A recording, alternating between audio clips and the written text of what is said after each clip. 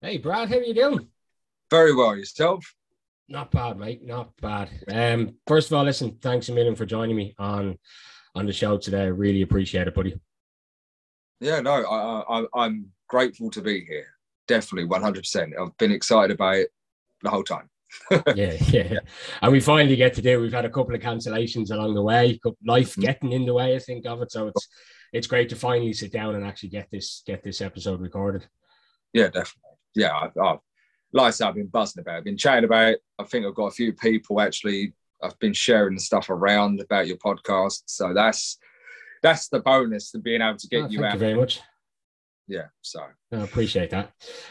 So guys, listen, you would have heard in the introduction there. So we have Brad Lishman in with us tonight. Brad is master of many things. So he's a life coach. He's a neurolinguistic programmer.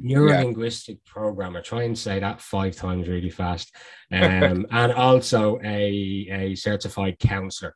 I think that's what kind of really intrigued me about having a conversation with Brad. On the one side, he's kind of had his own battles with mental health, and he's come through it on the other side, and now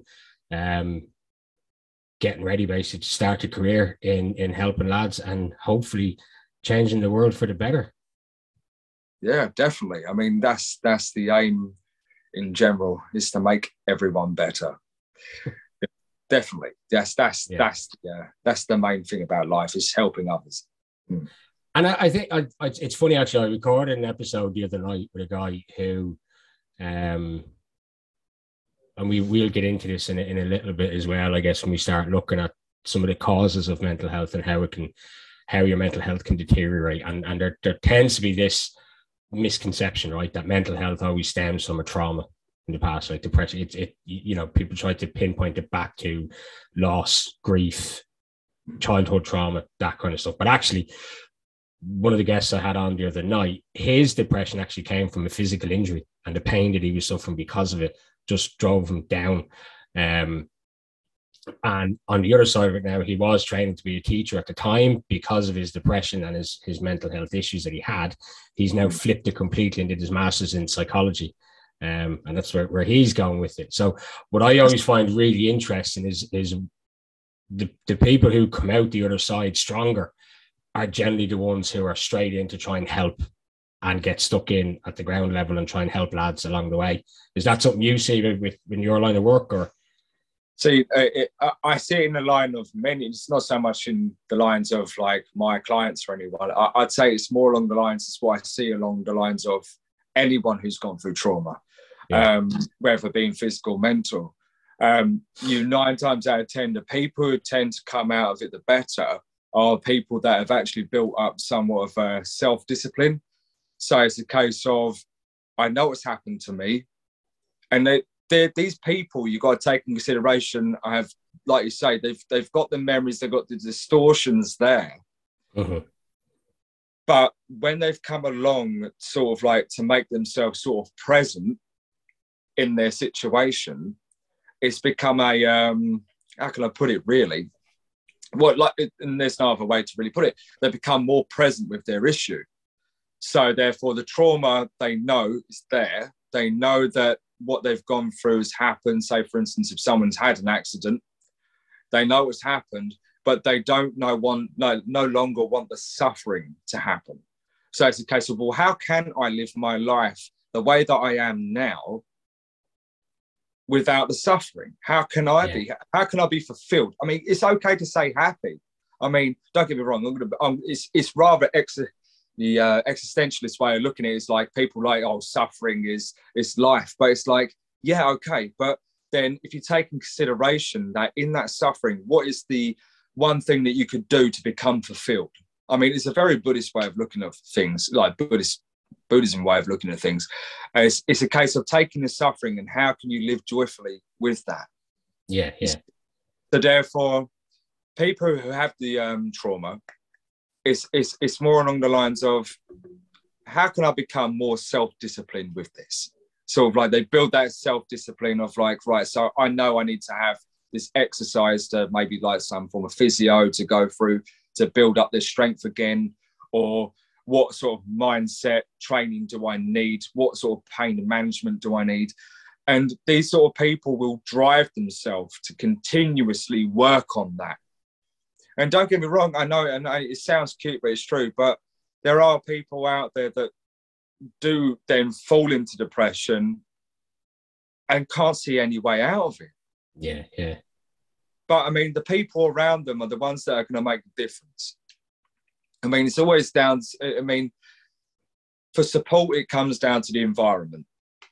So the people who love you, they're the ones that are going to support you to want to be able to drive you out of that shell that you are in, to then be able to sort of grow and sort of like, you know, take the further development that you need. And that's what a lot of people with post-traumatic stress disorder, that's what they need, is to know that the environment they're around and the people that are supporting are there.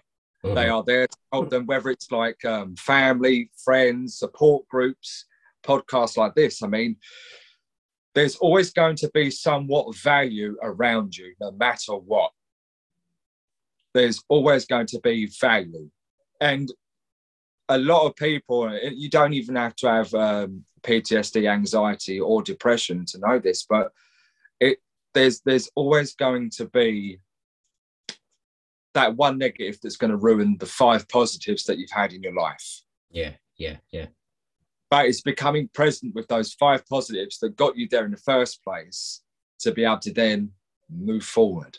Mm-hmm. Does that make sense? I mean, I don't. Yeah. But I mean, as it goes to the initial question, really, someone with, you know, that trauma, they just need to have that. And them sort of people, 9 times out of 10, do have that further self-discipline. Mm. That's what I found in my studies. It's always been a person who's always gone like, they're goal orientated. It's like, what steps can I take now to be able to, you know, like who I was yesterday, how can I better that today? Like at least like times 5 or something like that. And they go for all their goals, like, right, I'm going to achieve this, that, and that. And then the next day they double that. And it's amazing seeing people with that form of trauma and how they develop. It's inspiring. Yeah. And that must be like for you, you've kind of just said it there, inspiring. I was going to say that it must be very, what's the word I'm looking for? Like for you to be able to see that growth, I guess, in your line of work. That must be incredible as well to I guess, to celebrate those wins with them. Do you know what I mean? Yeah, absolutely. Those wins are what make your job as a therapist. I'm getting a bit emotional. I've had it. And yeah. It is. It's awe-inspiring, and it's also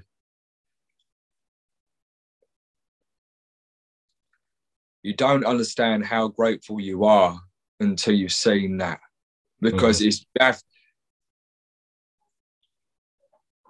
Yeah. There's no a bit words. choked up there, buddy. Yeah. Yeah. Yeah.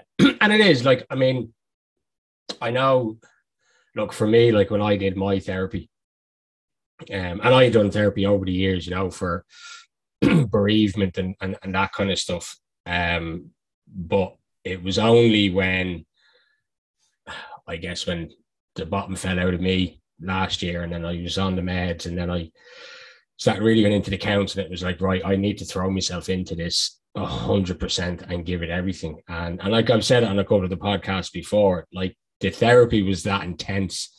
Like I used to see my therapist at 12 o'clock on a Monday, and I'd finish about 1. I'd come home and I'd get into bed for 2 hours because I was just shattered from it, absolutely exhausted from it. But you come out of it on the other side, and I was months doing the therapy, and you come out of it feeling stronger, I guess, more confident. Like for me, anyway, from an anxious point of view, I wouldn't have been able to do these podcasts a year ago. Not a hope, you know.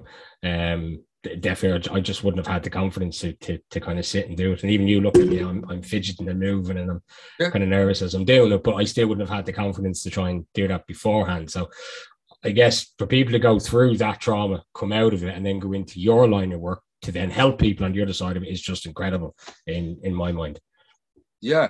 And you know what? The one thing that I have noticed from previous conversations we've had is that, like you say, the whole, like, I wouldn't have been able to do this a year ago, just shows you, like, going back to what I was saying a minute ago, it comes down to the responsibility of things that you hold.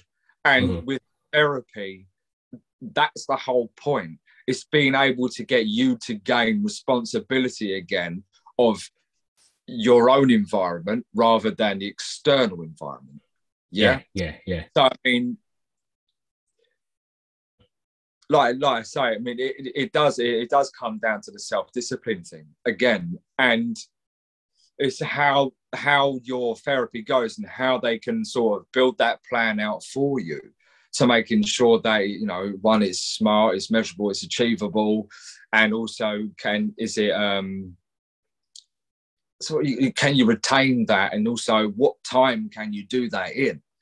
And then it's all about the time. I mean, the more latter end of that being the time, and up until that point, these bits here are the sort of the fundamentals of therapy. So making sure that it is smart, making sure the goals that you want to achieve, are they rational?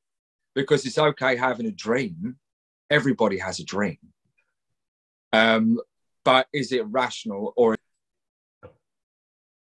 but like I say, you know, it comes down to the point of making sure that your goals are rational and not irrational. Yeah. Because when you irrational thought, it's going to be a case of like, oh, you know, sunshine and rain, you know, everything's like, you know, sunshine and rainbows. It's like, yeah, well, we need to sort of bring you back down here for a moment and make sure that these are going to be attainable. But like you've done, I mean, man, what an achievement. You've started, that's the main thing. And you've had a few episodes now. And how many episodes have you done so far? It's been about, what, 5? So there's 6 up, 6 live now. And I've another 4 recorded. This would be 5 recorded. So yeah. And then there's more in the wings then as well. I'm chatting to lads every other day, kind of trying to book in time slots and that kind of stuff to get it going. So yeah, it's ticking along nicely now. I actually, do you know what the funny thing is? On the one side, right, we look at, and I talk about it in the first episode as well, we look at men's mental health, and we talk about how generally men don't talk about mental health, right, until you give them the opportunity. Then boom, the lads are jumping on it to talk to me on the show. Do you know what I mean? Which is incredible. Like, and they're genuinely coming on and telling their story, their trauma, their hurts, and they want to share it because they want to get the word out there to other lads to let them know that we all go through it. It's okay. Do you know what I mean? And to break those stigmas and stuff. So it's, yeah, I've had a fantastic response from it now, I have to say. It's been brilliant. Yeah. And being vulnerable now, this day and age, there's so many mixed views. Yeah, yeah, yeah. But the one we need to encourage the most is that, you know, it's okay to be vulnerable. It's okay not to feel okay. Yeah, yeah. I'll be the first up. Do you know, I didn't even know what depression was. Well, no, I did. I was 18 years old. I went to the pub one day, and it was a case of me and my best friend. There was a new guy who had joined our group. I got a bit jealous because everyone wanted to know him. And I was like, hey, this is not cool. I'm the boy of the group here. What are you on about? But I heard that this guy had bipolar. And I thought, what the hell is that? And somewhat as I resented it, I kind of wanted to know. And I got one friend who was so obsessed with it. And in the end, some people get sort of, it's like a gravity, isn't it? Some people gravitate to people that have that. Yeah. Yeah. Sort of that sort of like if they have a mental health condition, some people gravitate to it because they feel like, one, they either need saving, or two, that I'm the same and I'm relatable. And then sometimes some people then try to look for that inside themselves.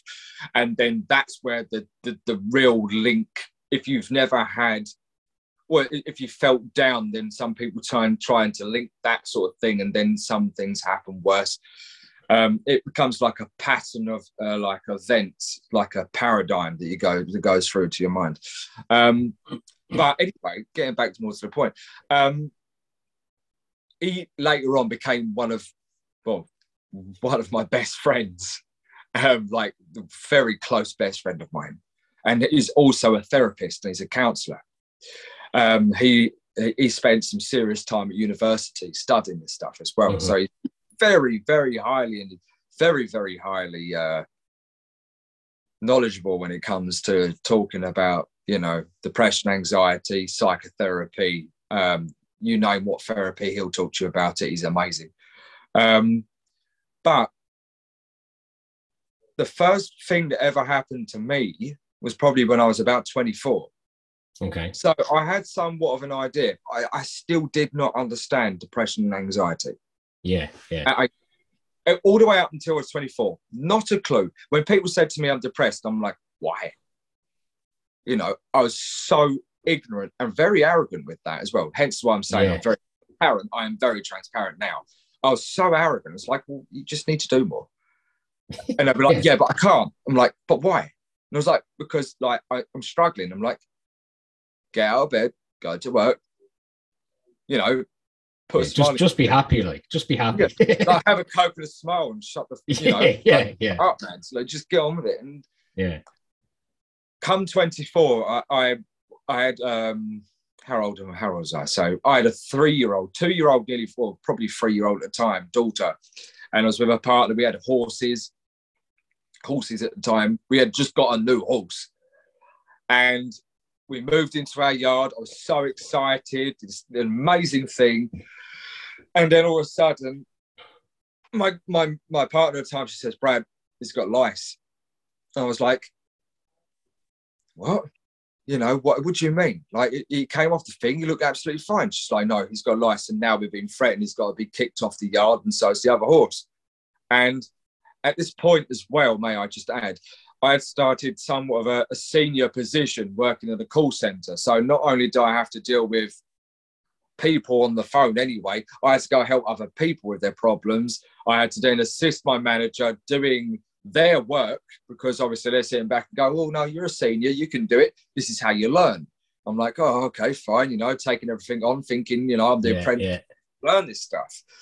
And I did. And all of a sudden, it didn't really help. I think I had an energy drink, like a couple of energy drinks that day. Come home time, I'm in the car, and we had to go pick up this treatment from where I live in Billericay. And next thing you know, bang, my chest, and I just went, what's that? And all of a sudden, everything started to go really dark, and my chest started pounding even more. I'm sweating. I generally thought I was having a heart attack. And my partner at the time, I mean, my daughter's in the back. She's like, she don't really understand. I'm sitting there thinking, Christ, what's going on? We get about 5 minutes down the road, I'm blacking out. And I mean, I am like, I've never had this before. I'm so scared. And I think that didn't help this because I've never had this before where I'm so scared. This is really kicking even, like it was kicking in so hard. And I came to my mother's house, and I managed, because I weren't living here at the time. My brother was staying here, and I came up here and I collapsed in my brother's room, like spark. And I was gone. My brother's like trying to pick me up. He was like, Brad, what's going on? What's going on? What's going on? And all I remember is that I just couldn't. And Perry, my brother, bless his heart, he was just like, you were just crying, uncontrollably crying, and you got up, you walked off out that door there, he said, and then you collapsed in the kitchen face first. And my mum, she was at work, and my stepdad, who's in the other room now, he was like, he didn't know what was going on. And still to this day, it was the worst feeling ever, because that's like, it's the first panic attack you have, and guaranteed it's not the one you're ever going to forget. Because you do not know what's happening. Mm-hmm. Well, now, obviously, we know there are things that we can do now. We go to a therapist. There are certain practices, like you mentioned to me yesterday about a certain practice you like to do to help with your anxiety with cold water swimming. And it's when these first things happen to you, you do not know what's going on. No, and it's a scary. I remember my first full-blown panic attack. It was here in the house, like, and it was horrific, absolutely horrific. And then I had another one then months later, and I hadn't even told. She knows now. I didn't tell my wife the first time it happened. I just kind of said up and said that must have been, because you kind of, I guess, you kind of know afterwards what it was. Do you know what I mean? Yeah. Nobody knew beforehand I'd had one, and then I had a second one, and that was again, I think the second one was just as bad. You know, like that your chest is tightening. I think it was December time, so it was bloody freezing, but I was down to a t-shirt walking around because I was just sweating so much, you know. Yeah. And yeah, you don't you don't forget them, and when they hit you like that out of the blue, they frightened the life out of you. Yeah. Yeah. So I heard something the other month. I'm trying to remember who said it now. It was a therapist, a very well-renowned therapist. I've got the face, but I can't remember the name. And they say, next time if you're walking outside and you feel like, say if you've got social anxiety, take that into consideration. You're going to the gym, which 9 times out of 10 happens to a lot of people when they're going to the gym. You know, they're scared because they're not in shape. You know, it's, what if they look at me and think, you know, this? It's like, look, they were there once, and a lot of people don't take this in consideration. Is that person who you think is judging you right now was, if not in the same shape or worse, or, you know, maybe less. Maybe they didn't have a lot of body fat, put on the body fat, worked it into like their physique to their ideal self, and now they're happy. When you go to the gym, you'll be quite surprised. Like, I had the same problem. It's like, you know, I remember when I was 18, I was skinny as shit, man. I'm still skinny now. And it's a case of like, I was scared because I'm looking around, and there's like all these guys that are like mega buff. And I'm like, well, they're going to rip me. And you'd be surprised. They will actually come up to you. They will spot you. And it's like a case of like, you know, you're like, you go to sort of like, you load your weights up, you think, oh my God, this is a lot of weight. They'll probably walk over to you like, oh, mate, do you want a hand with that? Yeah. And you don't expect these things. That's when you know you're in the right place, really. I mean, there are places where people probably will say the odd word and that, but yeah, as a normal person, not as a normal person, but a person who's not got anxiety or anything, you're going to be like, you know, yeah, whatever. But it only takes literally that one moment that you might think about someone saying something to you for you to think, I can't be here. Yeah. And it's the truth. Yeah, no, yeah. And so what happened then at 24 with that panic attack? Was that the beginning, do you think, of your Yes. I guess your decline meant that was the point for you where you recognized something was going wrong. Yeah, definitely. There were it was pretty much from there that I had a few things like, I'm a musician. I love playing guitar. And when I was living with her, her father was disabled and struggled. So I actually moved in with them because I got kicked out of here. Because I left the job, and it was a case of like, no, that's it. It was a heat of an argument. I don't hold any, judgment towards my parents. Yeah. It's a case of like, no, get out. And I was like, well, being a cocky person, now I've got somewhere. Fuck you. I'm not coming back. And it was a case of that. And then, yeah, it was the build-up of many years. Yeah. I'd say I could probably trace my anxiety all the way back until now. I know what it is, obviously. All the way back until I was about 11. Right. And I weren't a good school. I weren't good at school. Yeah. There's no in between. I was not good. I didn't want to learn. I didn't give a shit. And it was a case of like, if I found it boring, I made out it was boring, and then I disrupted an entire class. And that went throughout the whole of my school life, and until like the end. And I was kind of like, oh crap, these are my grades. I need to do something. And I beat my predicted grades, which was amazing, all across the board. I actually, surprisingly, I was predicted a D for every subject, all bar one, which unfortunately, because I refused to take the exam, it was a case of I got ungraded. And one of them I got a B in, which I was really highly shocked, because I was like, one that my grammar and my spelling was terrible. The fact that I managed to get a B, and it was in religious studies, of all things. And I think that leads on to another story, to why now I probably think makes sense. But I was like, I got a B. I didn't even know my paper went up to that like grade, They were like, well, no, you were like mid to high level for RE. I was like, what? I was so shocked. But I was very I was quite artistic as a kid, and I think that's where I rebelled. I didn't want to conform. Yeah, I had a real authoritarian problem. And I think that's what led me off to be now who I am now, to do further education, educate myself as I've got older. But anxiety, yes.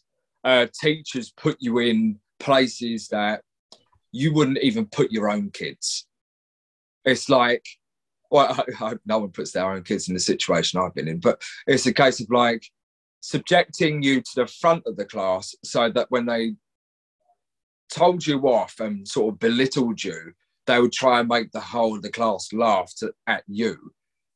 And when that happened, that's when the social anxiety then I think first took place, because then by the end of it was a case of I played up, people laughed at me, it was good, but then there were also people there that are laughing at me because you're a fucking idiot. And that's when you identified yourself as the idiot, or the sort of like the person who didn't want to pay attention. People would tell you that throughout school, and you grew up with that identity. And then you come out of school, you go to work, you act the same. And it took a few jobs for me as I was growing up, and you still had the same label. And it was the same identity growing up. And that's where, by the time of 24, I was chefing. No. I came out of the office, and then I went into chefing at the age of 24. Like literally, I stopped the office and I went in chef. Weird, admittedly, when you've got anxiety, to go into a place that's very anxiety fueled. But I thought it was a trade, and my partner at the time was like, you need a trade, go and do that. I was like, yeah, okay. So I did. And one day I had a panic attack in the kitchen because I was a pot wash, because I was trained to be, qualified, like, doing my qualification to become a chef. And you have to go into pot wash. And it's the starting point to anyone cooking. If you can handle that, you can handle the pace of the kitchen regardless. And it's a case of like, I remember that day and I was all big smiles all day.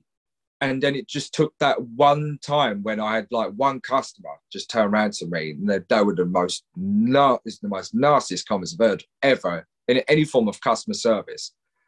And I did. I broke down in my, because I used to work in a theatre, so I was cooking for people. Uh-huh. And it was for like 1,800 people a day. And you had like the best part of like 200 people queuing up to be like cooked by you from fresh. And one person literally just lost their shit with me. And I had like two of these lovely, beautiful woks in my hands. And because I was cooking 2 meals at a time, because that's how you do it. You're like, what do you know? Okay, Paul, bang. You're sorting out for the other person. And this person was just so horrible. And I remember just sort of like something just went split here. And I went out into the kitchen, through the back, into the change room, and I collapsed. And yeah, I remember my head chef just being like, Brad, you're Brad, like, you're right. Like, and it happened again. And I thought the first time of me having that panic attack in the car, I thought that might have been the first and the last of it. I'm never going to have that again, surely. But it did. And then it happened quite a few times after that. And I didn't get therapy all the way up until I'm my age now. I never had counselling. I never had therapy. I thought I don't need it. I'll go and learn about it. And even up to the point of like, maybe 29, I was learning about life coaching, neuro-linguistic programming. I'm thinking, how can I make these things work for me? Yeah. Like, let's see what I can do for that. And yeah, again, there's only so much you can help yourself. Yeah, and I think that's quite a male trait, though, isn't it? We don't talk about it. We don't tell her. We tell her, no, I'm fine. I'm grand. I'll sort it out myself. I'll fix it myself. I'll deal with it. It's fine. And like you say, you go and you try and read about it and research it and stuff. And like that, like I did the same to a degree. Like when I had my, I guess, breakdown, if you want to call it that, and I thought, right, I need to do something. My first port of call was to the doctor. And actually, I put a post up the other day about it. I get the overlapping symptoms between anxiety and depression, and the confusion in it, and how it can be difficult, I guess, for a GP to diagnose, because some of the symptoms overlap and there are similar characteristics to the two.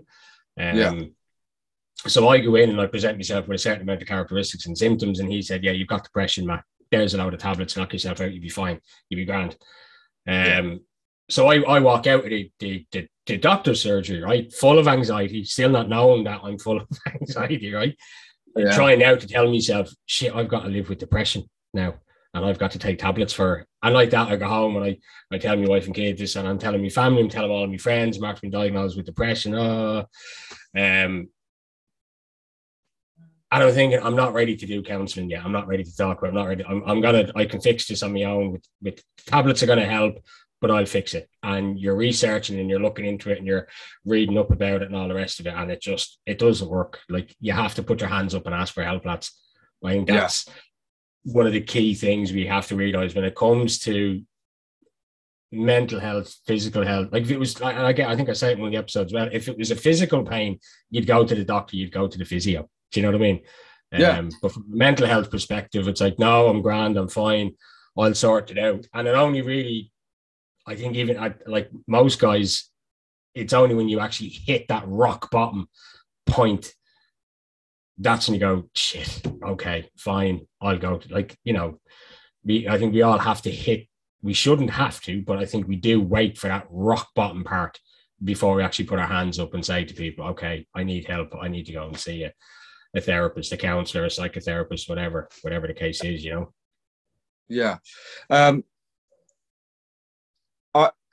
I went, so basically with my daughter, my eldest, I split up with her mum. Okay.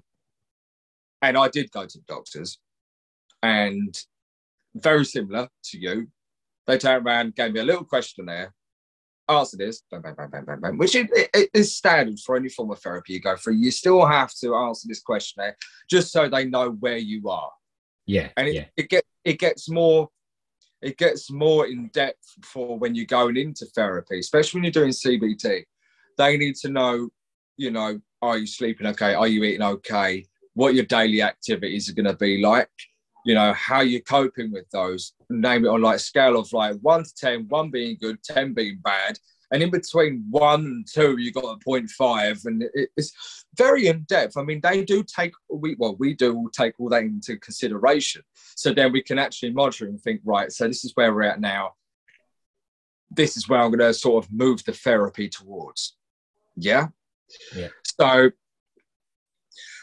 but the problem about going to the GP is that 9 times out of 10, they will turn around to you and go, medication, you're depressed, you've got chronic anxiety.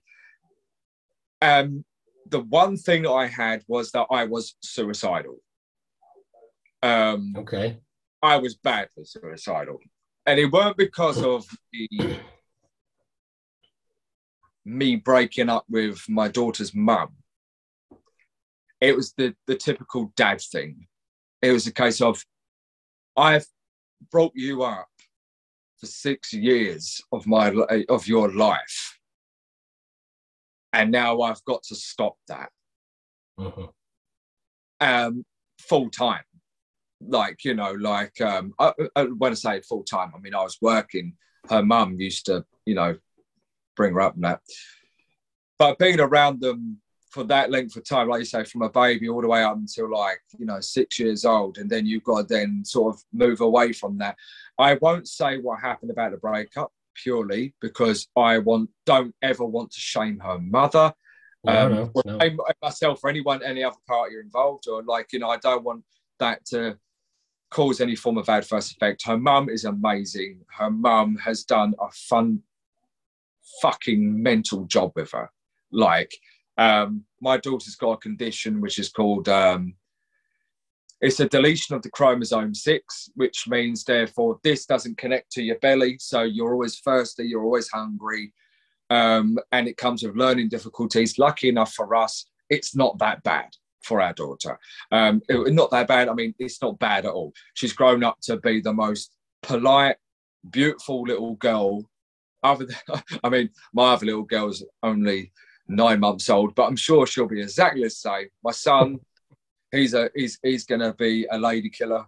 We know that. But it's or whatever killer, man. I mean, Christ, you can't say that now these days. But wherever he decides to go, hey, daddy's supporting, mummy's supporting. And like I say that for both of the mums of both of my lot of children. They're amazing.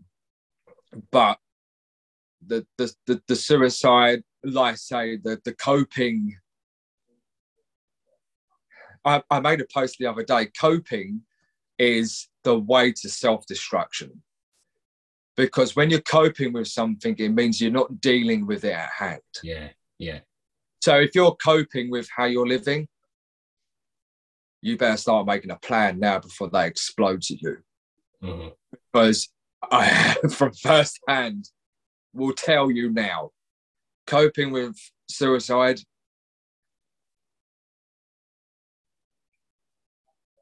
that is something that nobody should ever have to go through. And when you mentioned hell a minute ago, we had that conversation. Sorry, I'm 1 minute. Sorry. Oh. Sorry.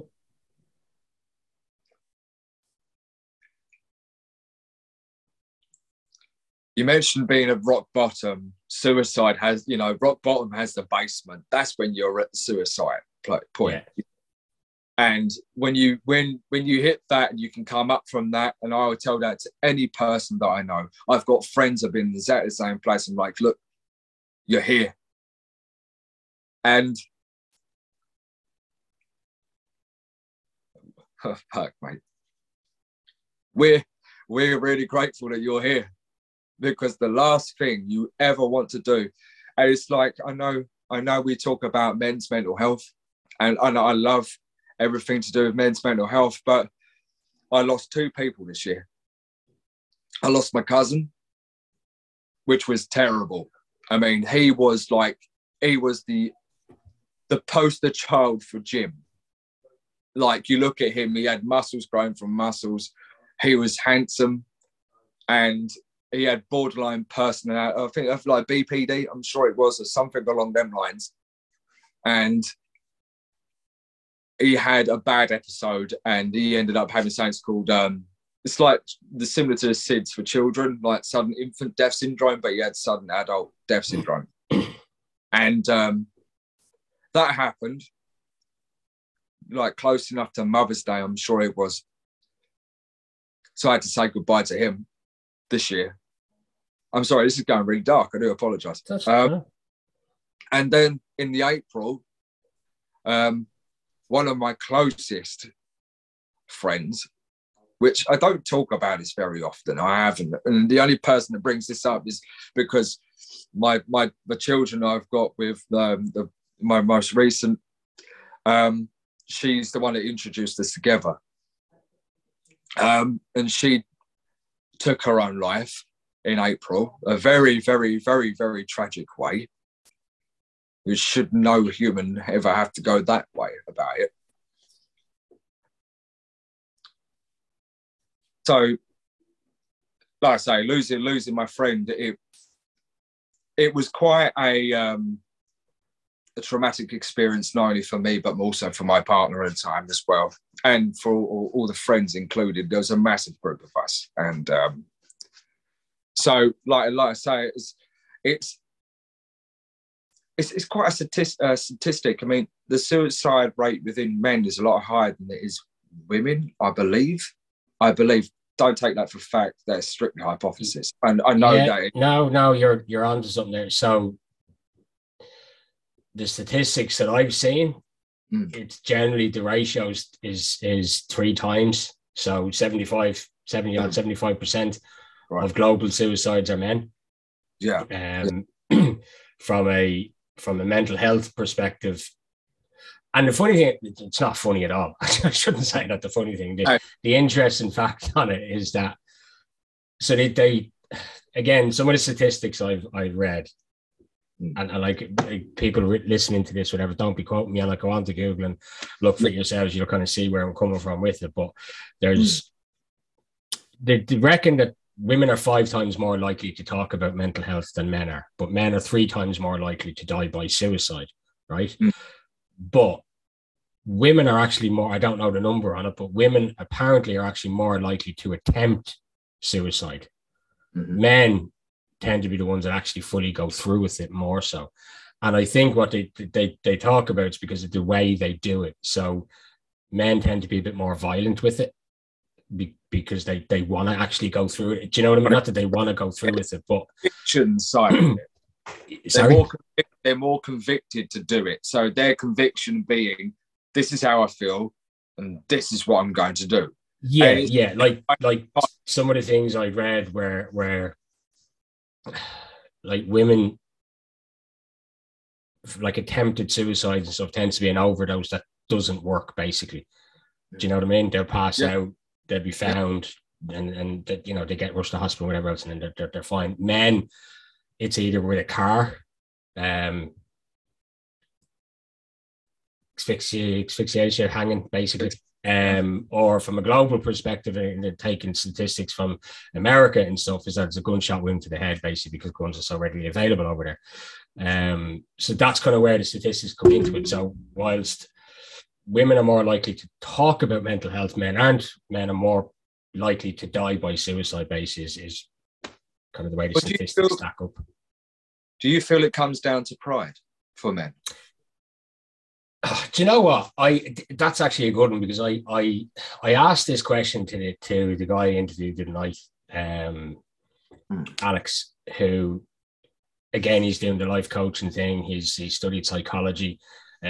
He's setting up his own business as a life coach and stuff. And I asked him a similar question. What do you think it is?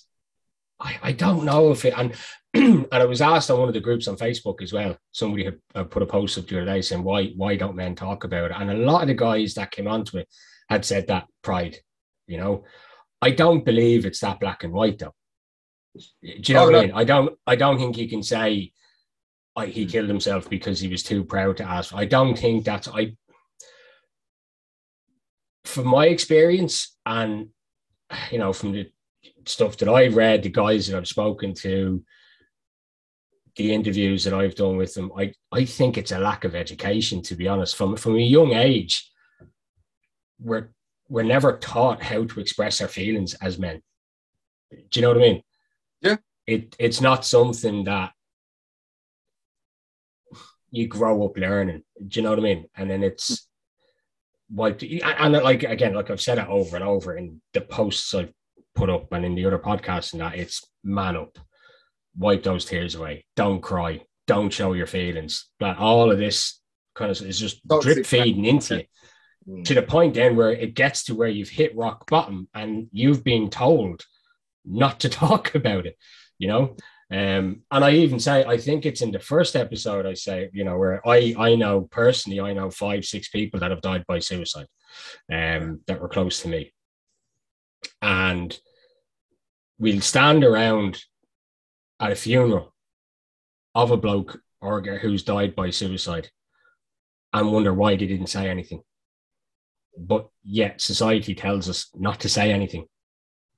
And then we moan that they didn't say anything. And so try and figure that one out. Do you know what I mean? So I think pride comes into it, absolutely, you know, and like we said earlier on, we try to fix it ourselves, don't we? Like men in general, we try to fix things ourselves. And I think there's an element of pride that plays a part. I think the bigger element, I think, is societal expectations of men, that we're supposed to be strong, we're supposed to be this alpha male, we're supposed to, you know, not show that we're vulnerable, we're not supposed to show our feelings, we're not supposed to do any of this stuff, show a feminine side almost, as you know. How we're conditioned. Yeah, so in that stage of, like, normally when you're about 2 to 4 years old, when you fall over, it's get up, don't cry. Yeah. It is, come on, what are you doing? Don't be stupid. Come on, up you get. Why are you crying for? It's the repetitive, the things that you have like that are the reasons why when you're a boy, because you got to think, when you got a little girl, it's like, oh baby, okay, you pick her up, you're like, oh come on, don't be silly, like that. And I openly admit, I mean, Christ, I mean, having kids, boys, a girl and a boy, I would say I'm more hard than him. Like, was more hard. Now I've got a better understanding. It was a case of like, oh, why are you crying? Come on, get up. Don't be silly. Come on, get on. You know, it's like you fall over, scrape your knee, you get up and stand up and cry. The one thing that I had when I was younger was you stand up and cry, because if you sit down and cry, that means you've given up. And I was like, okay. And that was my granddad. He said, you don't ever sit down and cry, boy. And he's dead now. He always sat down. So I don't know how he stood up and cried. He was always sitting down. But it was a case of, yeah, okay, in some kind of way, you might be fucking right in some really shit way, because I feel that it's okay to cry. And I'll encourage any man to cry, because I tell you what, when you cry, you'll be surprised what comes out after that. Yeah. And it's a case of like, if you're not crying and getting angry, or you're not crying and being happy, then there's something really fucking wrong. Because if I'm sitting there, I'm crying, I'm either really pissed off, or it's a case of I'm so overjoyed, I'm laughing because you've just made me cry so bad. Even if that's not the case, the way you've got to take in consideration is that your thoughts are not linked to simultaneously linked to the way that you feel. If you're feeling really shit one day and you feel like you're acting a bit of an arsehole, you're not necessarily thinking why you're acting that way or feeling that way. No. Until you sit there and you think about it. And then you're thinking, Oh, I'm thinking the reason why I'm feeling that way or behaving that way is because I haven't had breakfast. And next thing you know, it's like, oh yeah, I haven't had breakfast. So maybe if I go and eat something, because they say having breakfast in the morning kills anxiety. When you've got anxiety, ask yourself that question. Have you slept well? Have you eaten? You know, what's the other thing? You know, like there are like a series of different, like there are a series of different things that affect your circadian rhythm. I don't know if you know what circadian rhythm is. Right, okay, cool. I won't go too much into it then. So like your REM sleep, so and so on. But before you get to REM sleep and you're sleeping in the night, it's the things that happen during the day. So if one, say for instance, by about like brunch or something like that, about 11 o'clock, you're sitting there thinking, I feel really anxious. Have you eaten? Have you had something that's slightly fatty, like a carb? Because when you start eating carbs that release energy, sugars, glucoses, which then, you know, create that sort of lower your cortisol levels. So therefore you're not anxious, because cortisol is the stress hormone that's released when you're stressed and you've got anxiety. But then by doing that and by eating, then you're sort of like getting your glucose levels back up, and then that sort of diminishes your cortisol levels. And then you've got to ask yourself another thing. I mean, what are you doing in that moment? What are you doing presently at that time that you could probably do to make yourself feel better? If you're feeling anxious, go to the toilet, splash your face with some water. It's an instant kill for anxiety. Nearly instant. I wouldn't say it's like splash your face with water. It's like, oh, I'm good now.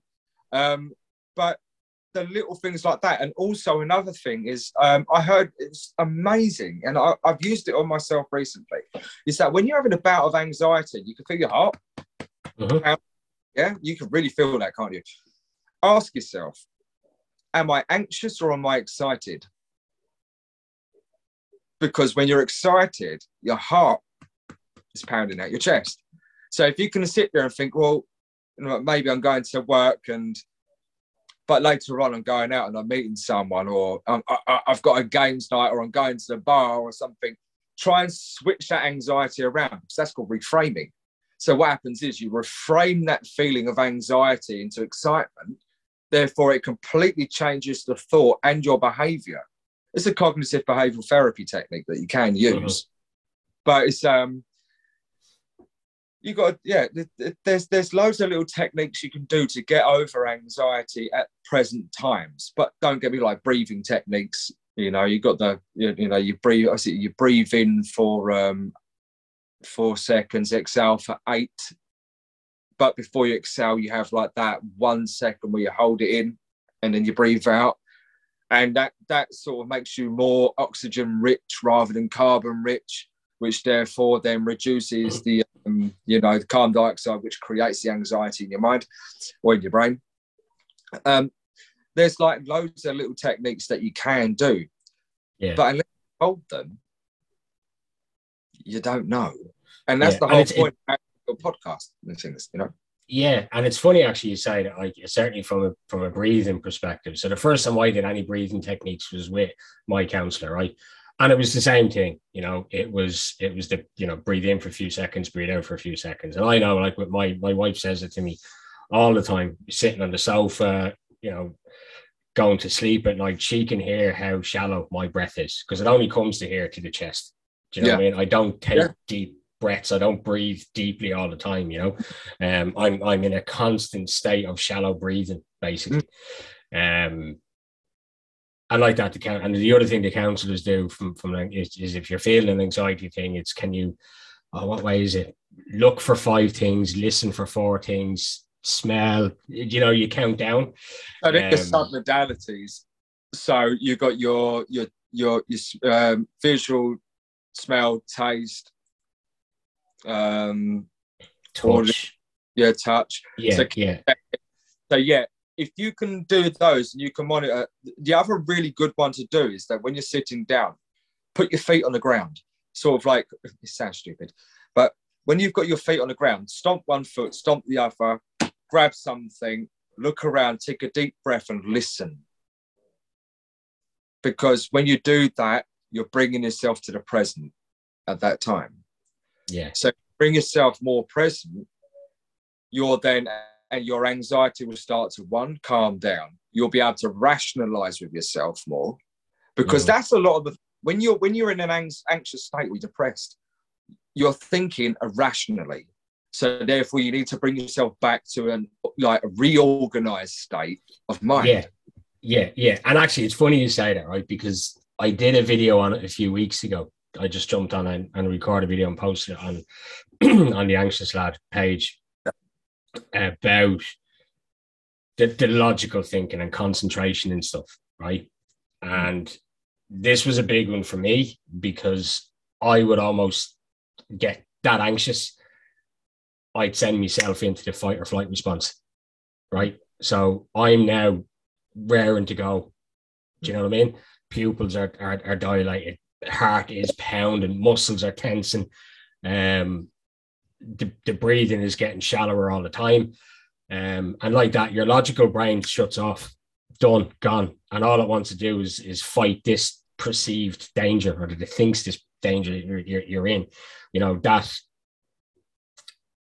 natural physical reaction to your brain way of thinking, basically, that goes back to caveman times. Do you know what I mean?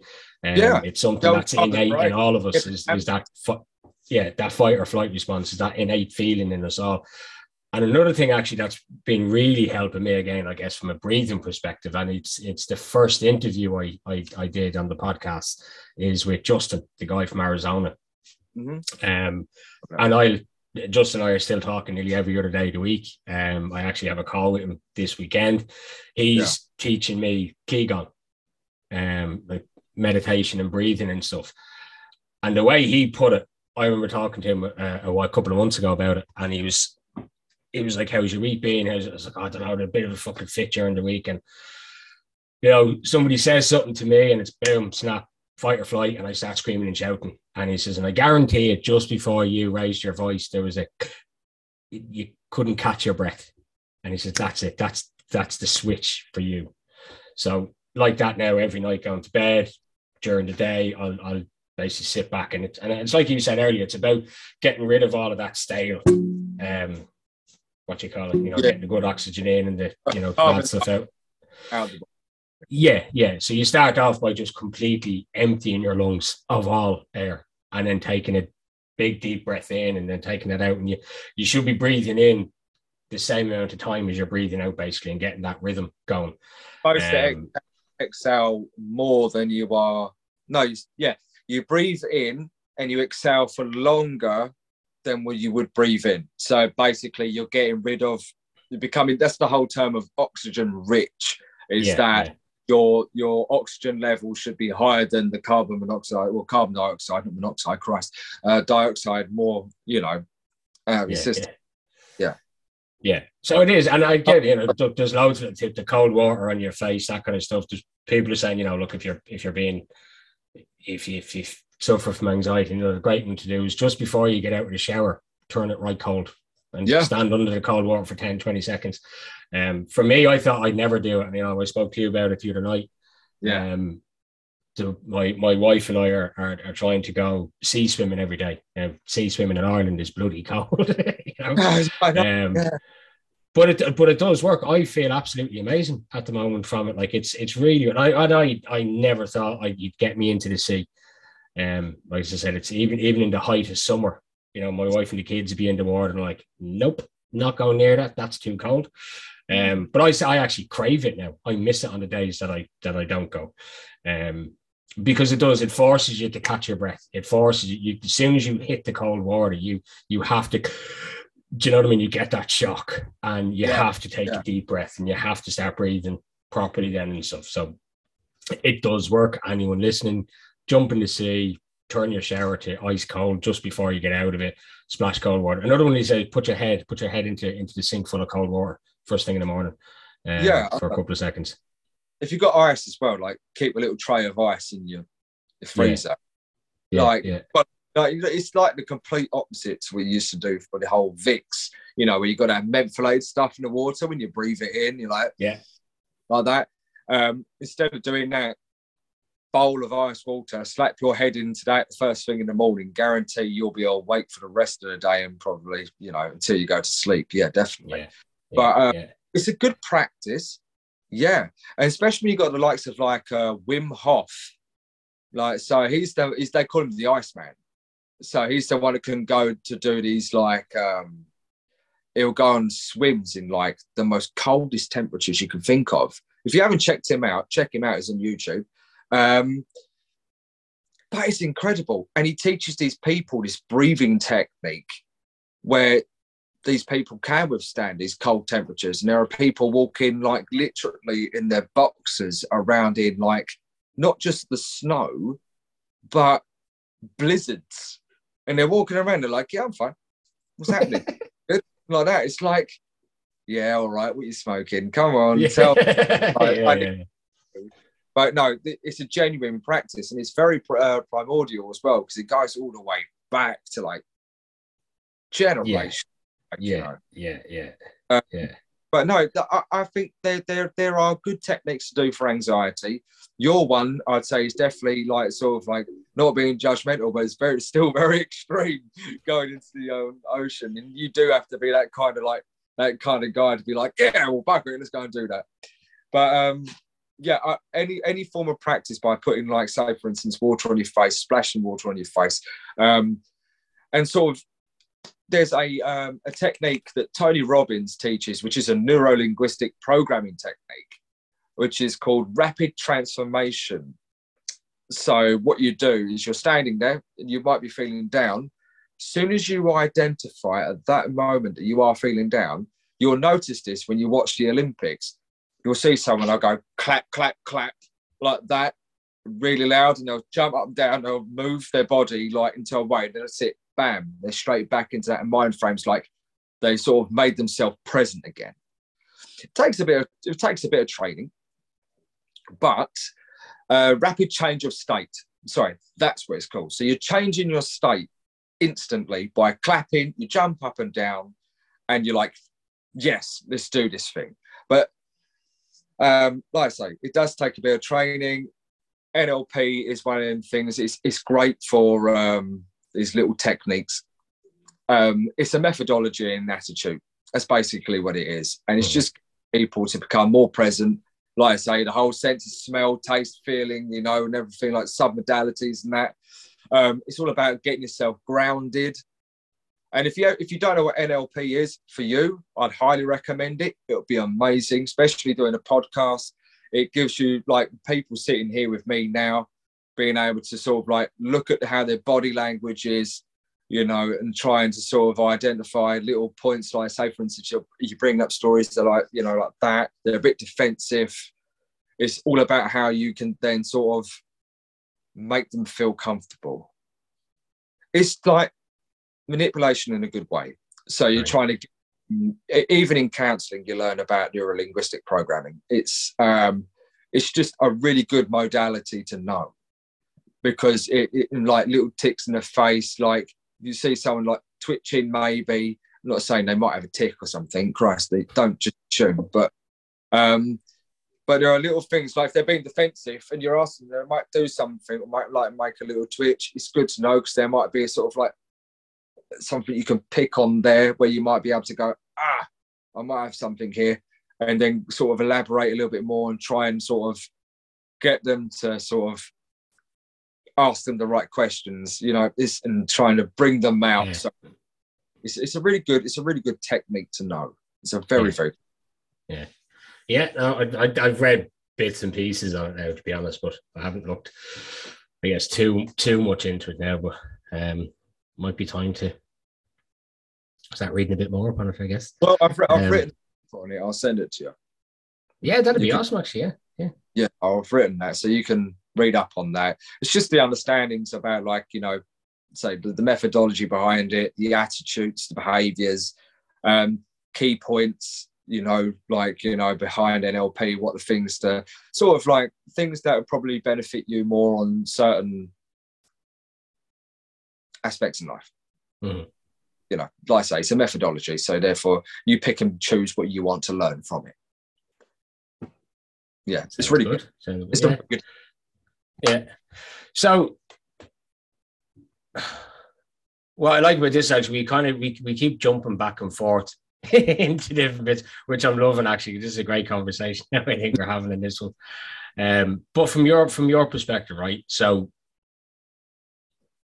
can we go back to, I guess, the suicide ideation for you? Let's pull it back a wee bit, because I'm interested in hearing now how your mindset changed, and how you went from that deepest, darkest point, without trying to bring the whole tone of the episode down as well, but because there's methods to the madness, basically, and people understand as we get onto it, the line of work and stuff now that you're doing as well. I'm interested to understand and see, from your perspective, how did you switch that around and pull yourself back up? Because you said it yourself earlier, the pride thing, people don't ask, people don't put their hands up and stuff, but yet you clearly did. You were at that point, and then something obviously switched for you to turn it around.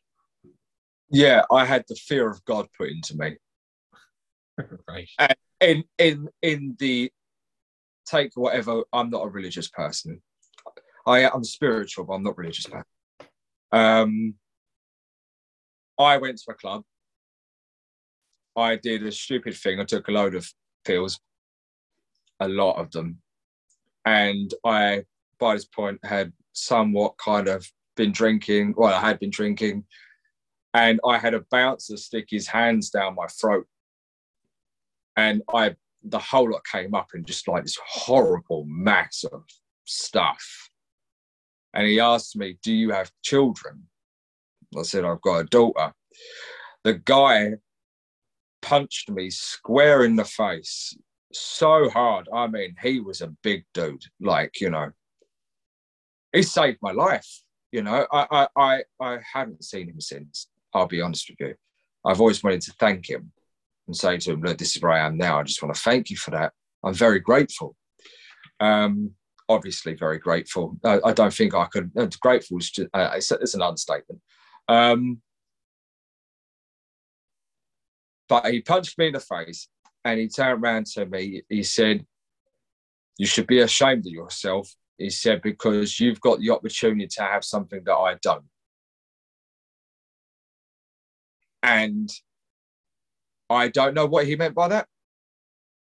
I still probably will never know what he meant by that. But he picked me up by my neck. And like I say, he was a big guy. I mean, he towered me like by far. And he was just as wide. I think he must have been from somewhere like Fiji or something, like that sort of look about him, like just this really big man. He picked me up and lobbed me like that, threw me in that direction and go on.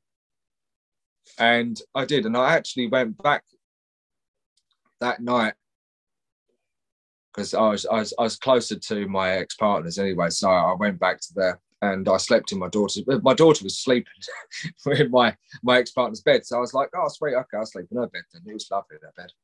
And I remember getting into the bed and woke up next morning with a big fat black eye. And she was like, "What happened?" And I couldn't bring myself to lie.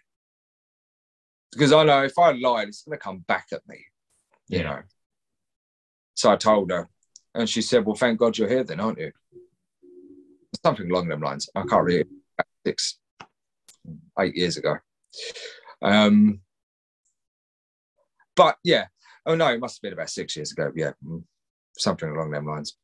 And yeah, she just, she knew I was going for a hard time. Yeah. And to be honest with you, we had our arguments, but she supported me. And that, for a woman who wanted to move on, for someone who's in a mess, I mean, all right, yeah, we say we loved each other and that, you know, that's great. But she did, and she helped me through that. And not only that, but my mum did. My mother, I mean, Christ, she's seen me at the worst. Let's be honest. And it's nice to be surrounded by people that actually do care. Even when you're now, you could possibly think all these horrible things in the world.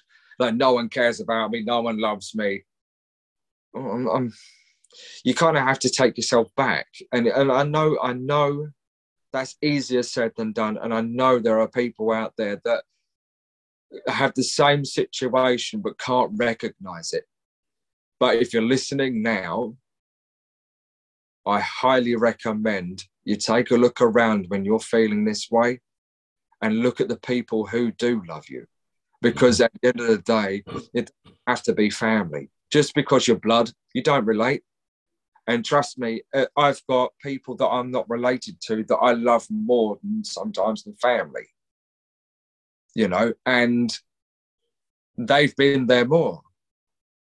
I hope they're not listening. I do apologise. People, they're probably going to be listening to this thinking, well, yeah, fuck you, Brad. But it's the truth. And the last thing I want to do is lie.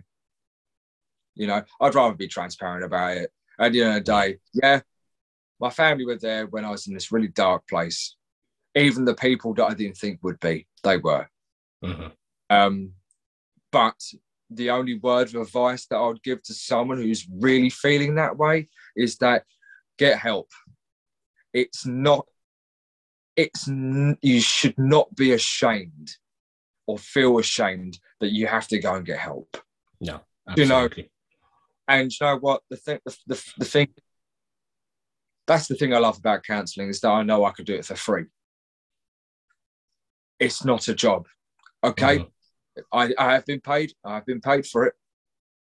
But if someone turned around to me and said, this is a job you got to do for the rest of your life and you never get paid for it, I'd be like, hey, it's not a job, it's a vocation, mate. Yeah, yeah. And that's the thing. That's what I love about it. Mm. And that's what I love about things like this, is because you're giving people, even like for me, it's like someone who's, I'm training, you know, and it's being able to give the opportunity to be able to sort of share that with other people is that if you are feeling the same way, do yourself a favour and learn about someone else who's feeling the same way. You'll be surprised at how much you'll help them and they will help you. Mm-hmm. Because it's like reflection. It's like, how you feeling today? It's the question you ask everyone. It's the question that counsellors, there's 3 questions that counsellors ask, coaches ask, which is, you know, how are you? So in other words, what's going on? Okay, where do you want to go? No, where are you now? And where do you want to go? Yeah. And it's like, you ask your friends that. If you ask your friends that, I tell you what, your friends are they'll grow to be your best friends because you'll have a better understanding of everyone. It's amazing. So listen, as always, Brad, like I said, look, it's been an absolute pleasure talking to you tonight, as always. Thanks a million for coming on and chatting to me, and for giving us your insights, I guess, into a few bits as well. It's been brilliant. It's a lot of fun talking to you tonight. We covered a lot of topics. I think the brains are fried after this one. Yeah. But mate, listen, it's been absolutely amazing, and thank you so much, and best of luck with the therapy and everything going forward, mate. I know anyone you speak to, any of your clients that come to you for counselling therapy, mate, they're going to be lucky people to have you as their therapist and go-to. So just the best of luck with it, buddy. Well done. No, and like I say, thank you so much for the opportunity of jumping on here. This is my first podcast as well, so it's been lovely. And I'm really, really grateful to have the opportunity to be able to share that with you. So I wished I could have, like I say, there's loads of things I wished I could have said tonight, but like I say, it's a case of like, you know, when you're on the spot and you're trying to think on the spot, it's a case of like, yeah. But and that's the thing, look, yeah, like, look, we spoke about it beforehand, and you said, you know, what are the ground rules to it, you know, and for me, there aren't any, you know. Like I said, I just want to normalize the conversation about men's mental health, and the best way to do that is have an unscripted bit of time on a podcast with 2 lads that are just talking about mental health. And as I said, normalizing that conversation. So listen, again, thanks a million, buddy. I really appreciate it, and we'll chat again soon. Definitely, 100%. Much appreciated. Thank you so much. All the best. All right, cheers, bud. Take care, mate.